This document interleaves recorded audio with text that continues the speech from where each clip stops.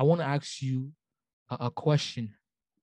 I want you to share one profound testimony, that just one. I know we all have a lot of testimony, but the one that completely Right. radicalized your life that you will never forget,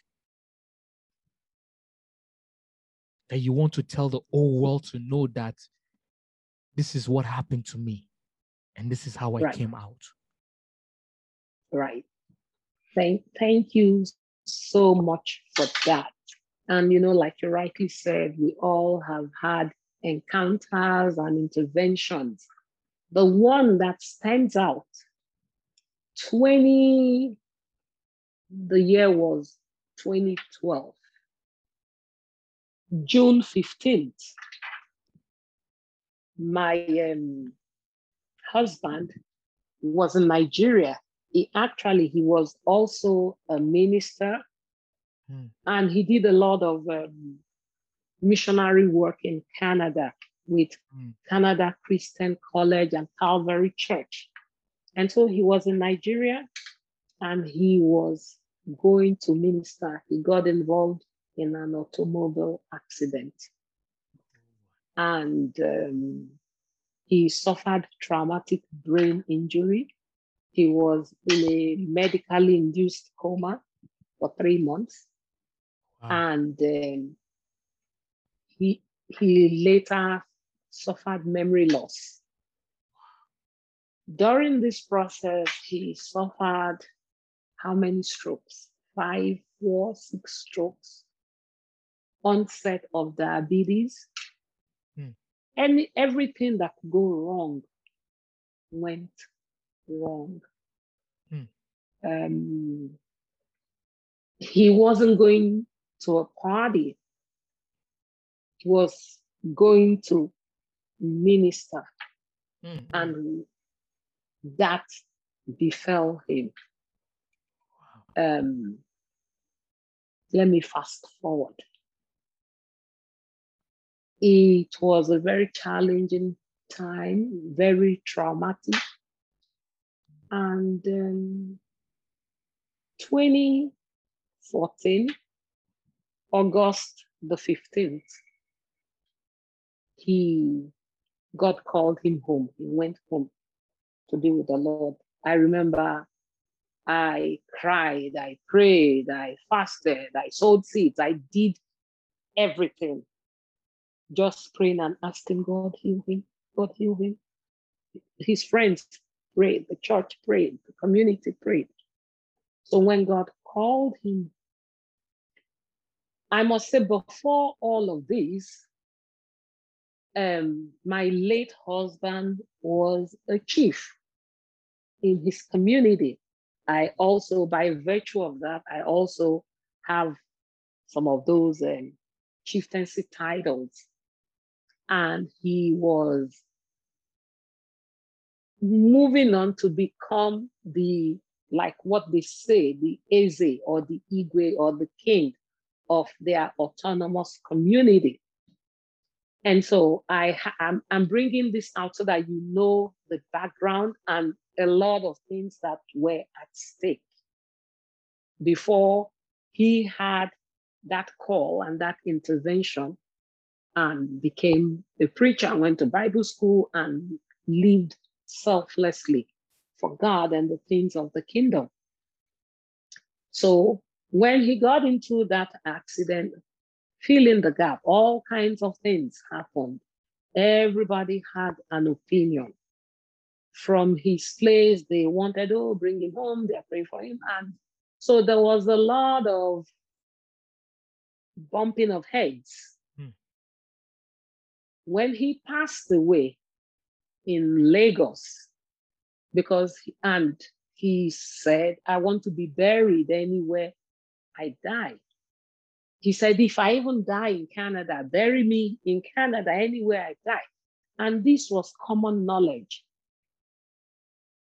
And then he died during the Ebola pandemic when everything was locked down. And so when he passed away, thank God, our family friends, and he was taken to the Air Force mortuary, because, and all of that. If not, it would have been really difficult for us to preserve his remains because of the Ebola pandemic. And people were of the opinion he was from the eastern part of Nigeria, and they believe when somebody passes away, especially a man of his stature, he has to be brought back to his community. But that wasn't going to happen. So I was caught between doing what the community wants or doing right by him. And doing right by him means bury him where he passed away. Those were his last wishes. That was what he wanted. And I went ahead and made arrangements and had the funeral in Lagos. I incurred the wrath of the community and even some of his immediate family members. They carried the campaign of, there was nothing that was not said. At a point, they put a price tag on my head and my son's head. Oh, if you do that, you will die within 72 hours, all those kind of threats. But I know whom I have believed. I was hurt, I was grieving. And after the funeral, first, I wasn't allowed to grieve because of a lot of things that had happened. The church community did not also make it easy for me. Why? Because, oh, you're a minister of the gospel, you're a pastor, you're not to be vulnerable. Why are you grieving? Even when he was in the coma, oh, you don't have faith, you didn't pray enough, you didn't do this, you didn't do that. And because of that, I couldn't grieve. I had to put up this act, put up this face. So when all of this, after the funeral, everybody, to your Tento Israel, everybody returned to their normal life. And here was I. My children's faith, they couldn't believe that after that was going to preach. So why did he have to go through that? So here am I, trying to be a father, trying to be a mother, trying to balance it. And at what point, I just could not. And that day, it brings me to where I'm going. And that day, I remembered I had cried for over 7 hours nonstop.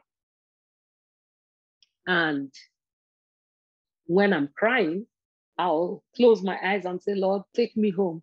I want to just take me home. The pain is just too much. Take me home. Take me home on an ongoing basis. And that morning, the children had left for school. My bedroom door, I always leave it open. And so I had cried to a point that my vision was compromised. And I realized that I couldn't see again. I don't know what it was. And I began to panic. And I began to yell, like, oh my God, I can't see, I can't see. I was trying to reach for my phone or something to make a call. I couldn't see. Everywhere was total darkness. And so I yelled, I screamed, I cried. Nobody was there. So I just laid in bed, could not see, and was just trying to like, okay, what is going on? And suddenly I heard these footsteps from the stairs, downstairs, the bedrooms upstairs. I heard this footstep, tap, tap, like somebody was, coming, climbing the stairs.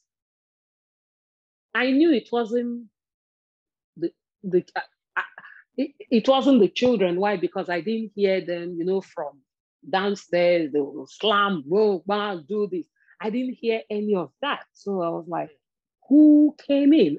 And so I just laid in bed there. Couldn't see, didn't know what was going on. And suddenly there was this wind just swept right into my bedroom. And then there was this light. I then now can comprehend that the light shineth and darkness comprehended not. This brightness. Wow. And then this brightness with this image. And this image with white and, this long cascading, golden white hair, flowing white robe. And I mean, as I recount this, all the hair, the goosebumps, and I was afraid. And I was trying. Now, remember, this is someone who was crying, I want to take me home, take me home, take me home. And of a truth, the voice like, roaring river, name it, just like the biblical description. And the voice said to me, I have seen your pain. Wow. And I have come to take you home. And remember, I was the one crying, take me home, take me home. I remembered suddenly my children, their father just passed away. So what will happen? And Jesus Christ of Nazareth offered his hands and asked me to rise from that bed of affliction, rise from that bed of condemnation, rise from that, all that has held you bound. I have come to give you life and give you life more abundantly. Wow. He stretched his hands. Wow. I took his hands. Amen. And after that day, wow. Hey, that was the beginning glory of my healing. That was the beginning of my being whole. That was the beginning of everything that I do now. Wow. I never forget. Glory, glory, glory, glory. He reached out his hands. He reached out his hands. And I took his hands and he said, rise. Oh my God, rise. Rise. And then since that day, you're not the same person. Wow. My life was never the same. Special visitation in your worst time in life. In my worst time, when I didn't want to leave. Look at that. Wow.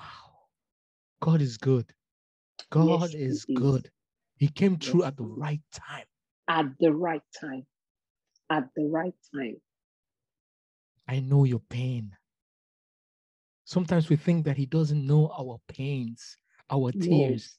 We should just keep it to ourselves. That we cannot cry. We cannot feel pain. Life cannot be tough for us. God is good and he makes all things beautiful in his time. I am a product of the grace and mercies of God.